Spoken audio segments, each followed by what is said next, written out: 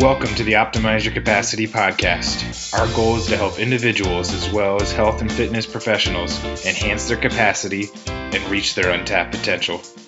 We aim to have the listener leave with practical advice they can apply today.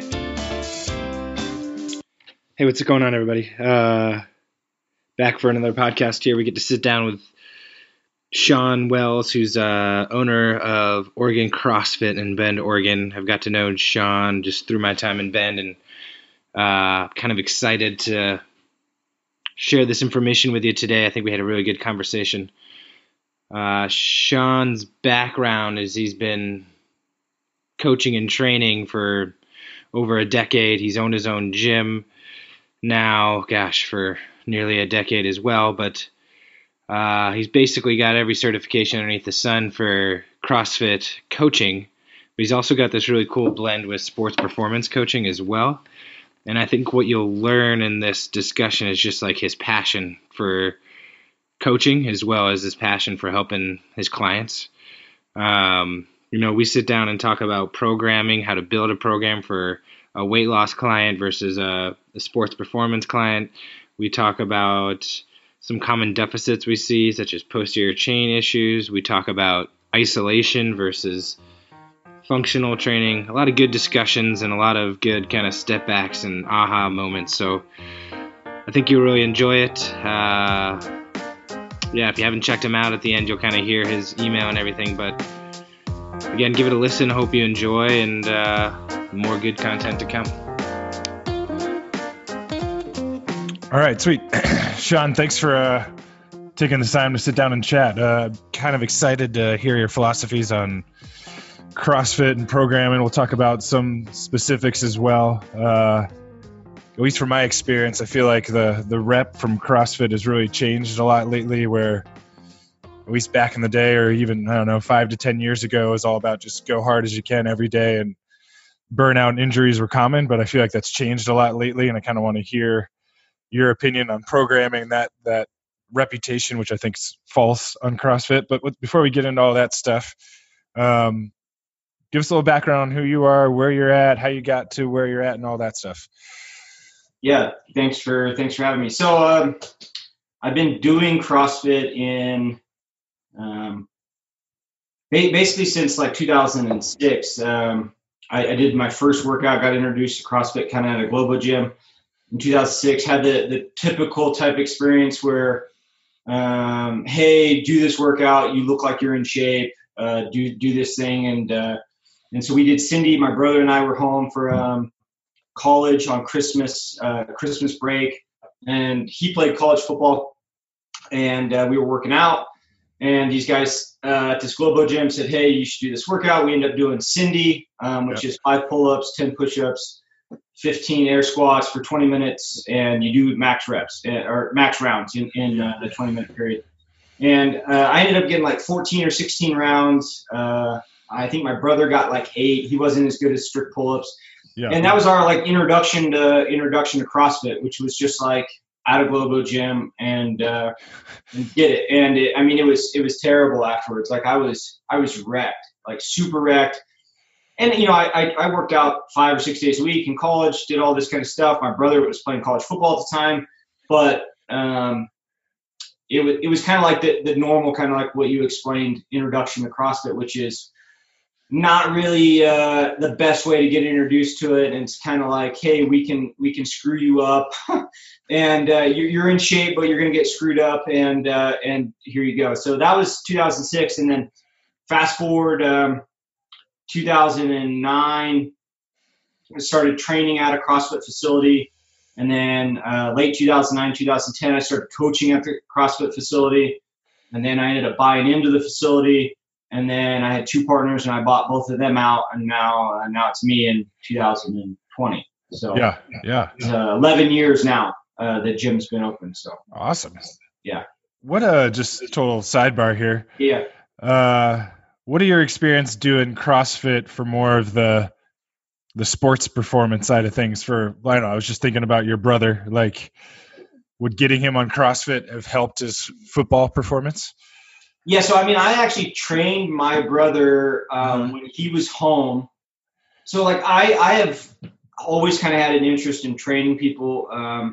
And so I worked with some guys that were fighting at the time in college, and I trained them and kind of helped them train. It wasn't like super organized because I was in college, and they weren't super organized either. But like once or twice a week, I would train with these guys, and then I trained with some of the guys that played football at the college that I went to. And we worked out together, and I was like big into programming then, trying to research stuff. And then I worked with my brother, and basically I got him pretty much at the end of his college football career. And in college, he tore both his ACLs. So each knee he blew up. Yeah. And I mean, by the time, like a year and a half or 2 years after, he was in grad school and I was programming for him, and he was stronger than he ever had been in college at a lighter body weight. Like, I mean, he was like, dude, I don't know why I didn't do this. And, we had this whole conversation. And so that was kind of like the first athlete that I was like, yeah, this can work, in a certain approach. And, I mean, I've trained primarily now, all I train is athletes. Yeah. I mean, I don't coach anybody. I don't coach a whole lot of CrossFit classes anymore. I coach people through OC Sports Performance and stuff. And and we'll talk about like kind of like programming and all that kind of stuff. But yeah, I mean, that's pretty much all I do now, is focus on athletes, just because I like seeing results, and I like saving them kind of the mistakes that I made as an athlete, the mistakes my brother made as an athlete, the mistakes I see a lot of athletes make, which is they get really terrible coaching for the weight room because they get coaches that are said, hey, this worked for me when I was in college. Yeah. And they have no science behind it. They have no understanding of actually what is going on. And you do a bunch of stupid shit, and stupid shit gets you hurt. Exactly. I mean, I think if you boil it down, like if you go to, I don't know, University of Alabama and you go to their strength and conditioning program and their programming, there's a lot of carryover to like a traditional, or I guess a well-run CrossFit workout as well, of Olympic lifts and body weight things. I mean, it's really, there's a lot of carryover and crossover. They're not two separate entities, which a lot of people think they are, where you're just doing kipping pull-ups all the time at CrossFit. Anyway. I think there's a lot more carryover than people want to believe.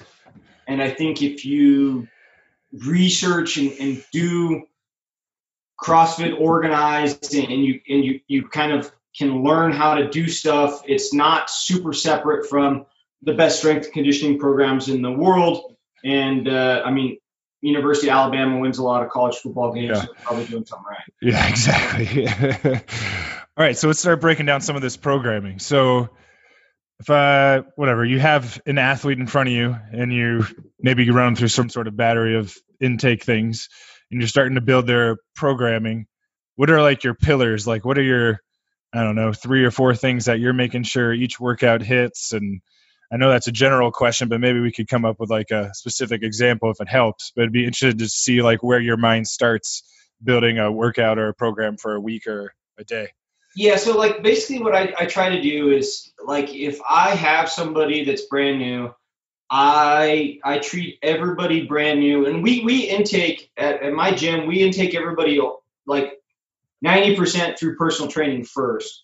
And we go through kind of like what we see as like the pillars, which is, hey, I need to get them to understand that the backside of their bodies is going to be their primary mover. Their hamstrings, their glutes, and their low back are going to be the 3 weak links. And so we do that. And so like if I'm one-on-one training somebody, I tell them that they're probably going to do that for 6 weeks. Like especially I have a couple guys that I've trained that for 2 or 3 years, I started out with 6 weeks of one-on-one programming. And we just worked on, we drug sled. So, just a steel slab with a post on it. You put the weights on it, you hook it to a belt, and you drag it. Yeah. And we drug a lot of sled, and we worked on just fundamental movements that would help them develop strength. So we box squatted and sumo deadlifted and variations, and then we taught them how to bench press. And for people that want to do presses overhead, then we taught them how to strict press. And that's kind of like the fundamental things that I need to get somebody to be able to do, and how you do that is going to be different athlete to athlete, background to background, and age of the athlete, wear and tear, mileage, and it's going to differ too from a high school kid or middle school kid to college to 30, 40, 50 years old, because I mean the stress levels are all different. So do you struggle with the buy-in? Like, hey, this person's chomping at the bit to work out, and you're like, hey, we got whatever 4 to 6 weeks of just laying this foundation. How do you get the buy-in on those people? I mean, I tell people that the training that we're doing, if you're a good fit for my gym, you are going to look at your physical fitness as a lifetime journey, like a marathon, and not as a sprint. I tell people all the time, I don't give a shit what you do in the next 6 weeks. Like, if we're worried about 6 weeks, I don't have enough time with you, and you have unfair expectations of what you can actually do, unless you're this super stud athlete. And even then, I mean, I get them, and I'm like, dude, like, I don't know how you achieve so much with really terrible training or really terrible body mechanics or whatever. So I just tell people, if you look at it long term, like, what's 6 weeks to buy in to lay a foundation that gives you, 20 or 30 years or 40 years of training. And at this point, I've got people I've trained for 11 years now. Yeah. That's awesome. And so, I mean, if they're still making gains, they're still progressing, they're still able to do physically what they want to do, then the buy-in period is there. And I think when you can point to athletes and say, hey, this is Johnny, and Johnny's been training here for 11 years now. Johnny still sets PRs, personal records. He's still doing what he wants to do. He's not got injured. Then I think you get a little bit more buy-in than if you're a brand new coach, doesn't have a background of success. So we've laid down, we'll kind of keep going through this. So we lay down the foundation. We've got these pillars done. How do you then, let's just say you lay out a week of training? Like, how many days are you going hard, like Metcon status? How many days is maybe more of a recovery versus maybe more of a powerlifting stability day? How do you maybe lay out like a week of training for an athlete? So I'm a big believer in the conjugate system. So that's how I program my CrossFit. That's how I program my sports performance. And I mean, the conjugate system is, for those that don't know, it kind of came from late 1960s, early 1970s, Russian weightlifting club. So it's the Soviet Union at this time, called the Dynamo Club. And they started rotating max effort lifts. So at the time, you got like back squat, front squat, and variations of pulls, snatches, cleans, because it's weightlifting. And then you have a max effort for upper body. So, for weightlifting, press, push, jerk, those kinds of variations. And so I do that with everybody, that once you get in, that's what we do. Max effort is the greatest method of strength training. I mean, you recruit more muscle units. And so that's what we do. So we max out on Mondays, lower body, Fridays on upper body, and then we have 2 days of dynamic effort, which is sub-maximal weights at maximal velocity. So we're trying to teach you on dynamic days how to move fast. You're trying to recruit more muscle fibers. It's not making you stronger, but it's making you, it's building like Pavel, it kind of calls it like greasing the groove, right? Like you're doing it and you're kind of like, so, dynamic effort, upper body day, we're doing bench press reps, and it's like, well, if you're doing 40% plus bands, you're moving like 65% of your 1 rep max, and you're doing it as fast as you possibly can. And it's just teaching you to move the bar in a fashion that allows you to build a movement pattern that's good. So when you max out, then you have that movement pattern. You know how to bench press. And it also does like a lot of muscle hypertrophy, and it does a lot of things that really helps you out. So to kind of get back to your question, as far as like hard days with conditioning, I mean, I really, if I had my way, we would probably do 2 or 3 hard days in a week, and that's it for conditioning. Yeah. But people don't read books, and they come to me and they're like, dude, I'm not sweating hard enough. I must not have worked out. Yeah. And if you're measuring your workout by sweat, you're not doing it right. I mean, I can get if we're doing dynamic effort day right, we're moving from like bench press, I'll use that, to an accessory. And then if we pair 3 or 4 other accessories and we kind of make like a giant set, like I can't think of his name. He's a big fan of giant sets. He passed. I forget his name. It'll come to me later. Anyway. Yeah. But so he does giant sets, and then you move through, and it's like you get a big pump, and in that pump, if you were wearing a heart rate monitor, your heart rate would be up in the working zone, and you'd be, probably 130 to 150 beats per minute. Yeah. And so you're training your heart rate, and you're getting this hypertrophy work, or we're targeting lagging muscle groups, and then we're out. And then, next day we can come in and maybe we can do a harder Metcon. But most people, if we're looking at adults, have enough stress as it is. They don't need more hard workouts. Yeah. Have you read Pavel's new book or heard any of it? I forget what it's called. It's like The Fast and the Wild. I forget what it is, but his whole thing throughout the book is like 4 sets of 5 with 2-minute breaks. Yeah. I mean, it's hard to argue with the guy. He's got a lot of results. I haven't read that book. I've got all of his like Naked Warrior, Beyond the Kettlebell or whatever, and I've read all those books. I'm a big reader, so. And it's just a hard sell to the client, and I guess your experience and obviously results are really got to hold value, but especially for that new person who's maybe trying to lose weight or whatnot, they just don't get it. Yeah, so it's a never-ending battle. Yeah, my job is to then tell them, hey, this is how you're going to get the results. You need to do 2 to 3 days hard, probably. Yeah. And probably less, honestly, but I can't probably get you to buy in to less than 2 or 3 days super hard. And the problem is you have a bunch of people that are selling short-term fixes. And I won't name names, but these big franchises that have you wearing a heart rate monitor and say that you should just crush yourself day in and day out. I'll tell you a quick story. My doctor, and I won't say her name, but my doctor, my general practitioner doctor trains at one of these places. I go to her and she's like, I haven't lost 1 pound. I've been training there for 8 months. I haven't lost 1 pound. But I'm in the heart rate zone every single day. What am I doing wrong? She's asking me in my physical. Yeah. And I say, well, you're going way too hard. Like your cortisol levels are super elevated. You're not recovering. You're not sleeping well. And I start going through all this checklist with her, and she's like, yeah, that describes me 100%. What do I need to do? And I was like, quit training that hard. Yeah. Like strength train, get strong. And do this, and she was like, well, but I'm not going to sweat as much.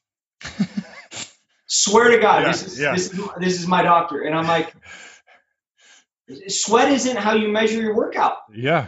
And if it is, then you're doing it wrong. But I don't have, I didn't invest millions of dollars into my marketing scheme to tell people they need to be in this zone and be laying on the floor every day. Well, especially now with like the quarantine, you can just go on like social media and you'll get these 6-week body weight burnouts that say you're going to build massive muscle bulk and lose all this weight with just like a band and your body weight, which is just not real. No, you're going to be a cortisol junkie in 6 weeks, right? Like you're going to be addicted to that feeling, which, there's always going to be, and this is the thing, there's always going to be the outlier effect. The outlier effect is 1% of the population or less is going to get results doing anything they do. Exactly. That's Muggsy Bogues that played in the NBA. The dude was 5'3", could dunk a basketball. Tell me some other player that's 5'3" that can dunk a basketball. Yeah. You can't, because there's one guy. There was one guy that did it, and he could dunk. But everybody will point to that guy and then associate themselves with that one guy and think they're the 1% that can do whatever. It's like a snowflake. Yeah. And instead of being like, dude, I'd rather do what the other 99% are doing and getting the results and say, well, yeah, I probably don't need to go as hard as I think I do. I probably need to focus on strength training as a base. And if I do this right, I'm going to have a solid foundation that takes me into my 70s or 80s or 90s instead of I'm burnout and broken after 8 weeks or nine months even. You know, if you can't do your training program a year down the road because you're busted, that training program is shit. Yes. Yeah, it's a failed program. So if we get back into programming, and this is a general question, but maybe we have like a few nuggets that we can discuss, is if you're programming maybe a program for like a weight loss client, let's say a 37-year-old who's trying to lose 10, 20 pounds versus maybe a 16-year-old soccer player who's scrawny and trying to bulk up. What are some like big differences you have between those two programs? Do you do more of like the cardio base, maybe HIIT training with the weight loss person, and more of the foundational powerlifting with the youth athlete? What do you differ between those two programs? I mean, it's going to be a boring answer, but I don't really have to differ that much. I mean, we've had people lose 100 pounds doing our general CrossFit class, 100 pounds. And I've taken kids from freshmen in high school that are now seniors in college at a Division I school. And, you know, I think Greg Glassman had like a super good quote. I forget. You know, he's like, our understanding is the needs of an Olympic athlete and our grandparents differ by degree, not kind. And, and really that's true. It doesn't have to be crazy. If you want to lose 100 pounds or the 37-year-old that wants to lose 20 or 30 pounds, I might have you do, I mean, I don't know if I would have you do, I mean, maybe more conditioning, maybe one day a week you do more conditioning than the 16-year-old that wants to gain weight. For the 16-year-old that wants to gain weight, I'm going to do more accessories for hypertrophy because I'm going to try to put weight on them. Yeah. I'm going to do a lot of stuff to target muscle growth. So they're going to do more accessories in the like 8 to 12 range that builds hypertrophy. And maybe some banded burnout sets so they like feel muscle pump. And for the adult, maybe I'm going to do, but I mean, we can do a lot of work dragging a sled. People hate that sled. I love that sled. If I had it my way, we would drag sled 3 times a week because if we look at risk and reward, very, very low risk, super high reward. I agree. So almost like another way to say what you're saying is like the training isn't different. It's almost like what you're doing when you're not training. So like the nutritional side, are you running for exercise outside of it, or are you actually playing soccer, or whatever the scenario is? Yeah. I mean, like the 16-year-old that's playing soccer all the time. I mean, we need to up his or her caloric intake a ton, right? Like we're gonna have to figure out what they need to do to make that. Most kids that I've worked with that need to gain a ton of weight don't like to eat. Yeah. And most people that need to lose weight, they love to eat. and it's almost as that simple. And they eat I'll tell you, I've never met anybody that comes into my gym that's like, I eat terrible. Yeah. Okay. Everybody tells me they eat well. Well, that can't be the truth if you're 100 pounds overweight. It cannot be the truth. Yeah. So you need to figure out what it is, whether you want my help or you want to hire another company and hire a nutrition to do it. But what you're eating isn't well. And I mean, probably the number one thing I see people do that come in adult wise is they're drinking calories. Yeah. they're on soda or diet soda, which is even worse than the original soda. Yep, sugary lattes. Yep, and they're drinking their coffee not black, and so you're not eating well or you're substituting with a bunch of garbage, soy and a bunch of other shit it's hurting your goals. But I mean, and then for the youth athlete, the trick is you got to eat often, and then eating healthy often is not easy. Yeah, I mean, you can get away with a lot when you're 16. Yeah. I mean, I remember playing high school football, and I would go home and I would eat 4 chocolate chip cookies. I would drink a Dr. Pepper. Yeah. I would eat dinner, obviously, and then I would play a football game. Yeah. And I mean, that's just how I rolled. I weighed, I graduated high school at like 175 pounds at 5'9". Yeah. I think you just have to eat more often. You have to be willing to eat a little bit more often. And I have a kid that I'm working with right now that's 15, and I tell him to set an alarm. His alarm goes off every 3 hours. When he's awake, he's got to put something in his mouth. Yeah.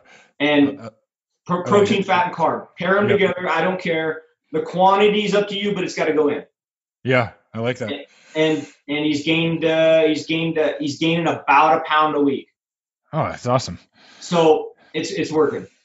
So back to the programming stuff. Do you have any measures that you use for maybe a competitive CrossFit athlete to a weight loss client? Are you using the lifts as your objective measure? Like you were deadlifting X and now you're doing Y? Are you doing BMI? Are you doing vert jump? What are you doing as maybe tracking progress so you and the client can see the gains that you're getting? I think the best way to measure fitness is by utilizing what the client or the athlete values. Yeah. So, for some people, they're going to want to measure, their strength. Some people are going to want to measure their BMI, and so we use an InBody. So we're great for like weight loss. For athletes, a lot of times we can do it with box squat or sumo deadlift or bench press. And then you have the people that like they have a test that they have to take, like military folks. Yeah. So they got the PT score or PFT or whatever they're calling it these days. Yeah. But measure with what your athlete or your client wants, it values. Ask them, hey, what how do I know if I'm successful with you? What they tell you is how you should measure it. Yeah. Well, my pants fit better. Okay, well, we're going to measure it on your pant size then. Yeah, I like it. So then do you use any sort of body weight ratio, or are you just using them as their gold standard? Like if you're box squatting, like do you say, hey, I'd love you to at least get to body weight or 1.5 body weight, or you just go, this is where we're at and kind of track it from there? Louis Simmons says this quote, and so I'll give credit to him. And he's like, you can never be too strong, too fast, or too beautiful. So, or too rich. I think he even says rich too. So it's like, really, I tell people it's like, well, as soon as you squat body weight, you're going to want 1.5, and as soon as you got 1.5, you're going to do 2. I don't try to limit anybody. I mean, I don't think. I mean, you need to be strong enough to move your body mass through space.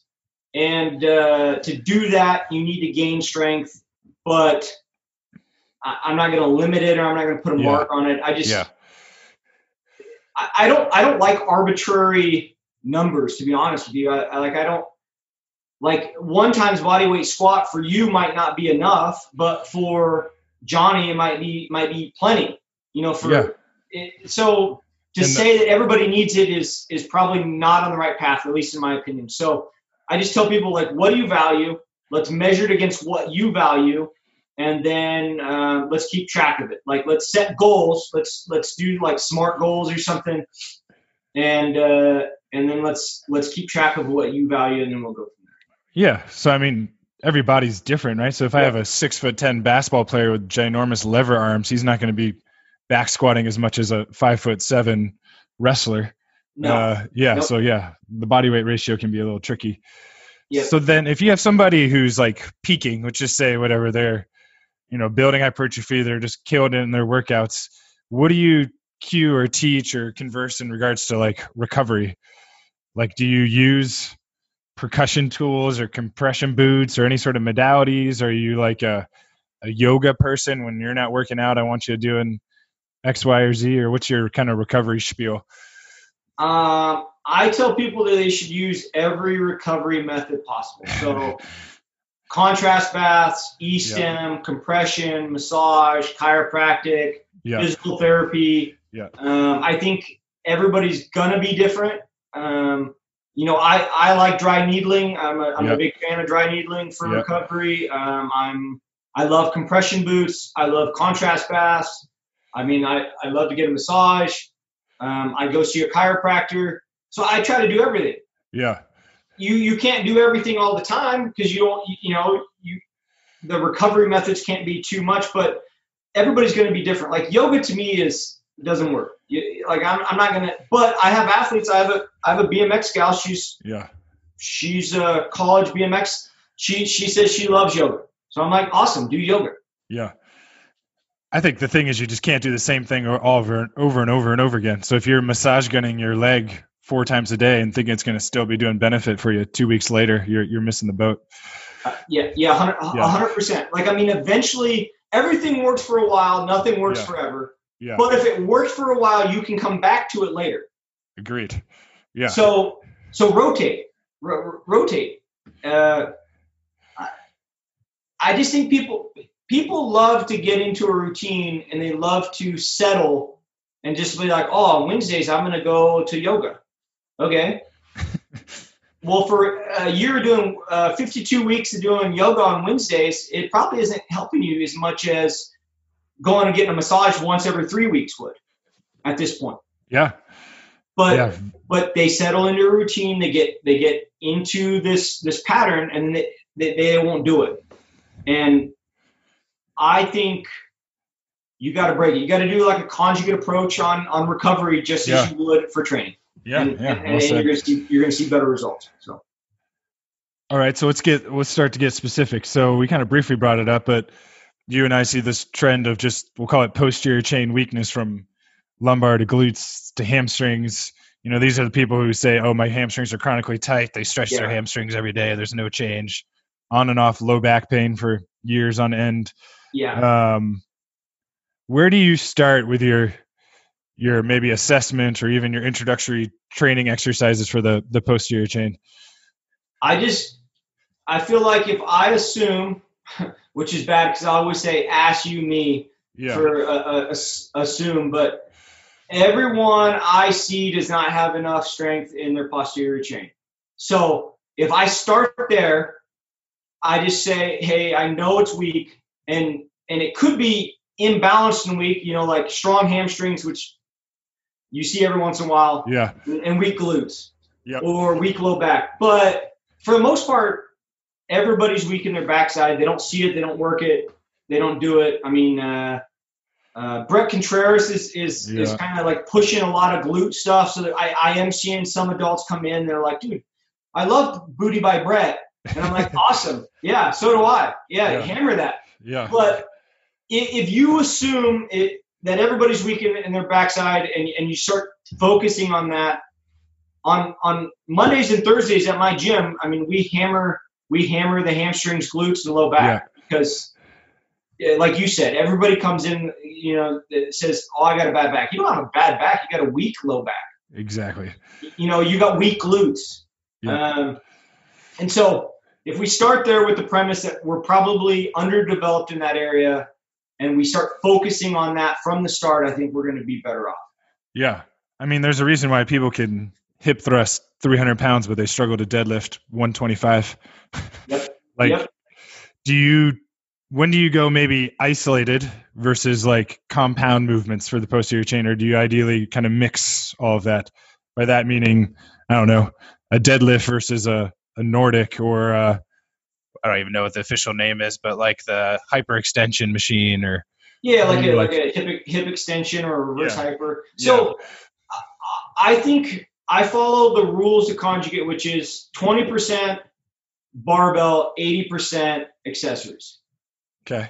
So 20% is going to be your compound lift, your box squat, your sumo deadlift. 80% is going to be your accessories. And we're going to specifically target single joint exercises to build up hypertrophy in that muscle group. Or so if we did a sumo deadlift, maybe we're going to go do banded RDLs, or maybe we're going to do Nordic hamstring curls, like partner assisted hamstring curls, Nordic. I have a bunch of toys in my gym, and so I can target them different ways. But I mean, you gotta spend, if you spend 80% of the time working on those single joint exercises, you're gonna have a lot less injuries and you're gonna bring up weak areas faster. So. And I just feel, I mean, it's this way in the PT world, but people are just so one-dimensional, where there's a group that just says all you do is functional and isolated stuff's BS. And then there's another group that just says if you don't isolate, you'll never carry it over to function. And it's just that blend, I think, is the way you're saying it. You got to do a little bit of both. Yep. You got to do it. You got to do it both. I think Eddie Cohen, the powerlifter Eddie Cohen, he was a big fan of doing, like, as far as I understand, like compound lifts primarily. Yeah. But there's a ton of guys that are really strong in powerlifting that love to do the accessories and not use a barbell. Yeah. I'm probably going to go that Eddie's, he's the 1%, and everybody else probably needs to do more accessories. And I have a personal training client. He calls them Jane Fondas. Yep. He's like, oh, it's the Jane Fonda time. You're always making me do Jane Fondas. And I'm like, dude, like, look, I've been training you for 6 years. You haven't got hurt one time. Yeah. And I'm like, it's the Jane Fondas. He's like, I don't like them though. I'm like, yeah, I understand. I don't really, honestly, if I was going to say, I don't like them either. I would much rather box squat and deadlift and bench press and press. But, in his words, the Jane Fondas keep you healthy. Yeah, no one loves spinach, but you eat it because you know it's good for you. Yeah, make it a little bit better for you. Yeah. Throw some salt on it or whatever and eat it. But you need to eat it. So then if we pivot a little bit, so that's posterior chain, which I think is probably one of the most common things we see. We also see the anterior chain issues. These are my psoas is tight. My hip is impinged. Whatever. I get front of the hip pain when I'm running, or I can't squat too deep because I just start to round my back and pinch. Where do you start with this, or what are maybe some patterns you see with this? Like, do these people usually struggle with certain movements that you see, and that's kind of where you start, or how do you start attacking this group? I have found that if they complain about their anterior chain, if I strengthen their posterior chain, their anterior chain issues go away. It's not what people want to hear, but it's like you have tight hip flexors because you have overstretched hip flexors, or you're seated all the time. Yep. And so you're kind of in this shit position. And as soon as we start doing a bunch of glute bridges and hamstring work and adductor work, so we're doing or wide stance squats. Yep. All of a sudden, all their anterior chain issues go away. You can do I think the couch stretch, that's a perfect example. People love the couch stretch. Okay, does it change it, or is it a Band-Aid? Yeah, Band-Aid. It's a Band-Aid. Yeah. It temporarily allowed you to train without pain. Okay, but it didn't fix it. Yeah. And that's where I like some of the FRC stuff. I think it has its limits too, but at least you're learning how to control the motion versus just sitting there and holding a posture and thinking it's going to actually produce long-term changes. Yeah. And I think a way of what you're saying is, if you activate one side, the other side's going to relax, or if you activate the other side, you're doing mobility or lengthening of the other side. So all its fails, strengthen the posterior chain, and the anterior chain will elongate. What are some of your hip mobility go-tos though? Couch stretch maybe? Or are you doing Or do you do like deep squats as the form of your hip mobility, or how do you get those hips moving? So if I have somebody box squat, like if we start out box squatting, wide stance, pushing the floor apart, and then like hamstring curling, not letting our knees go forward off the box squat, and you set them up at parallel, and then or slightly above parallel, and then you just take a 3/4 inch mat out. Yep. You'll watch somebody's hips get more and more flexible. And all they're doing is squatting to a box. And It's really, for people, people do not, think about this. It's like, think about sitting on the toilet with a wide stance. Now, when you go to get off the toilet, don't let your knees go in front of your ankle joint where, the little ball on your ankle. Don't let your knees go in front of that, but push out and then get up out of that. And then tell me if you lowered your toilet that your hips don't get more flexible. Yeah. And so I look at stuff like stretching is the Band-Aid. You need to have strength in that range. And people have hip problems. They do everything close stance. And I think as soon as you start widening stuff out, you start having a lot less hip issues, in my experience. I can't quote the article, but I know I've read it where they actually took two groups. One group did some mobility measurements. One group did strength training for 8 weeks. The other did mobility training for 8 weeks, and the strength group actually got more mobile. Yeah. Because they actually learn how to control their motion. Yeah. I think strength gets a bad rap for mobility when they just do the same things too hard, too often, and they're just overstressing their body. But if you strength train right, you should actually be more mobile after the fact. Yeah, I tell people all the time, I'm more flexible now than with stronger hamstrings than I ever been. And I've been one of those people that had like big quads, not enough hamstring strength. Yeah. Always thought I had tight hamstrings, but my hamstrings were just weak. Yeah. I'm right in that group as well. Yeah. All right. So as we wrap up here, if you could like sit on top of your soapbox and give, well, maybe we'll do the coaches. If you could give one tip to coaching or programming to just the CrossFit population, what's like one thing you see people do wrong over and over again? Or if you could just make a public service announcement, what would you say? I would say get strong first. Yeah. I would say if you want to do conditioning and you want to base stuff on conditioning, do conditioning in a manner that does no harm. So, I think a lot of people are attracted to the sexy stuff, the power cleans, the power snatches in a Metcon. Yep. Where it's like, the med ball clean gets a terrible rap, but I've never seen anybody get hurt with it. Yeah. So if you're addicted to the thought that your clients need to power clean, well, teach them how to med ball clean first. But that's why I have in my gym, I have 22 Concept 2 rowers. I have 18 assault bikes because we can condition with principles. And I've never seen anybody get hurt on an assault bike. Yep. Assault bikes are brutal too. You get just as much conditioning. And so I use strength separate from conditioning for the most part, and we don't have people get hurt in my gym. Yeah. Awesome. And I don't think it's not CrossFit. I think it is CrossFit because CrossFit is a general physical preparedness program. Yeah. So I don't think it has to be the way that it's written on CrossFit.com, and I don't think it has to be the way that it was in 2010. I don't think it has to be the way it was 2017. Yeah. I think it can be this way, and if you're being smart about your training, CrossFit is no different than going to a strength conditioning coach or a coach that, has a good understanding, or a PT that's training you, or, I think you got to use your brain. And people, I think the last thing I'll say is as an individual going into a gym, you still have to have some kind of personal buy-in. You have to use your mind too. Yeah.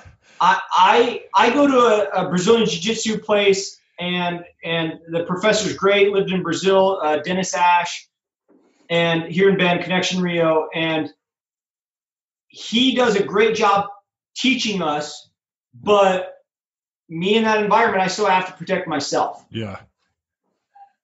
Be smart. Yeah. Be smart. If you don't know what your body, like the instructor doesn't know what's going on in your body. I don't know what's going on in your body. If you start feeling something that is weird, swallow your ego and take care of yourself first, because this is a marathon, not a sprint. Yeah. Yeah. And just pause, hit the brakes. It's fine. It's 100% fine. Yeah. All right. So the last question that I ask everybody is, the theme of the podcast is optimizing your capacity. What are you doing to improve yourself this year, either family wise, fitness wise, career wise?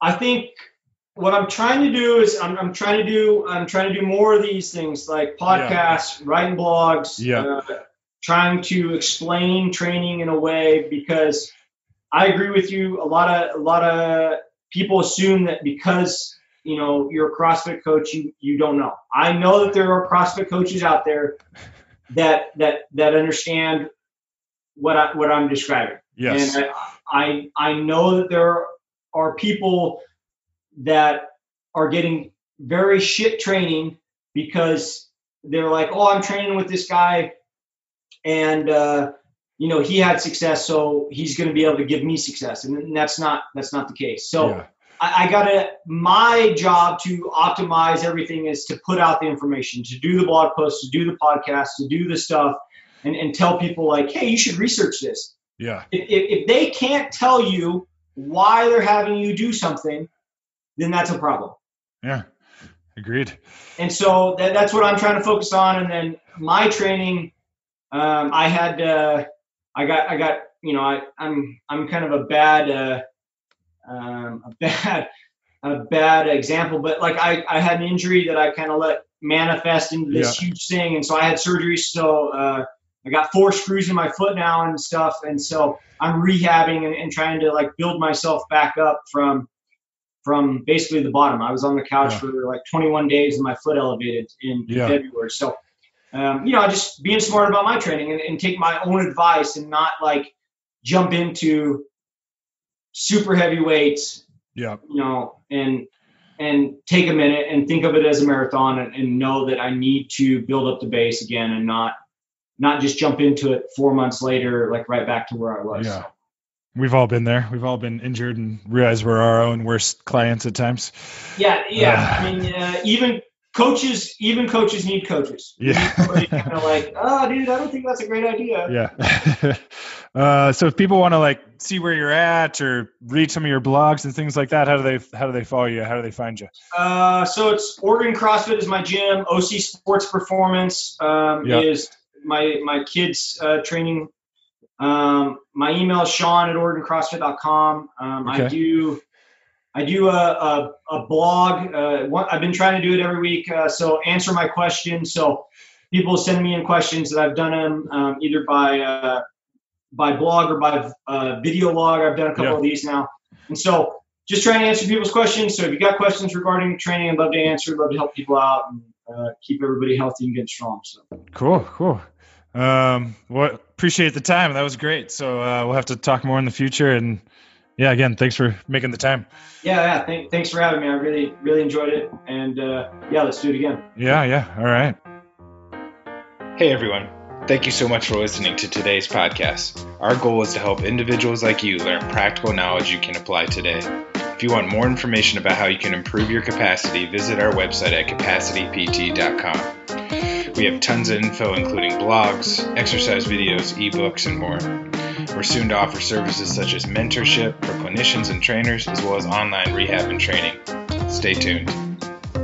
If you like this episode, it would mean the world to us to leave a review.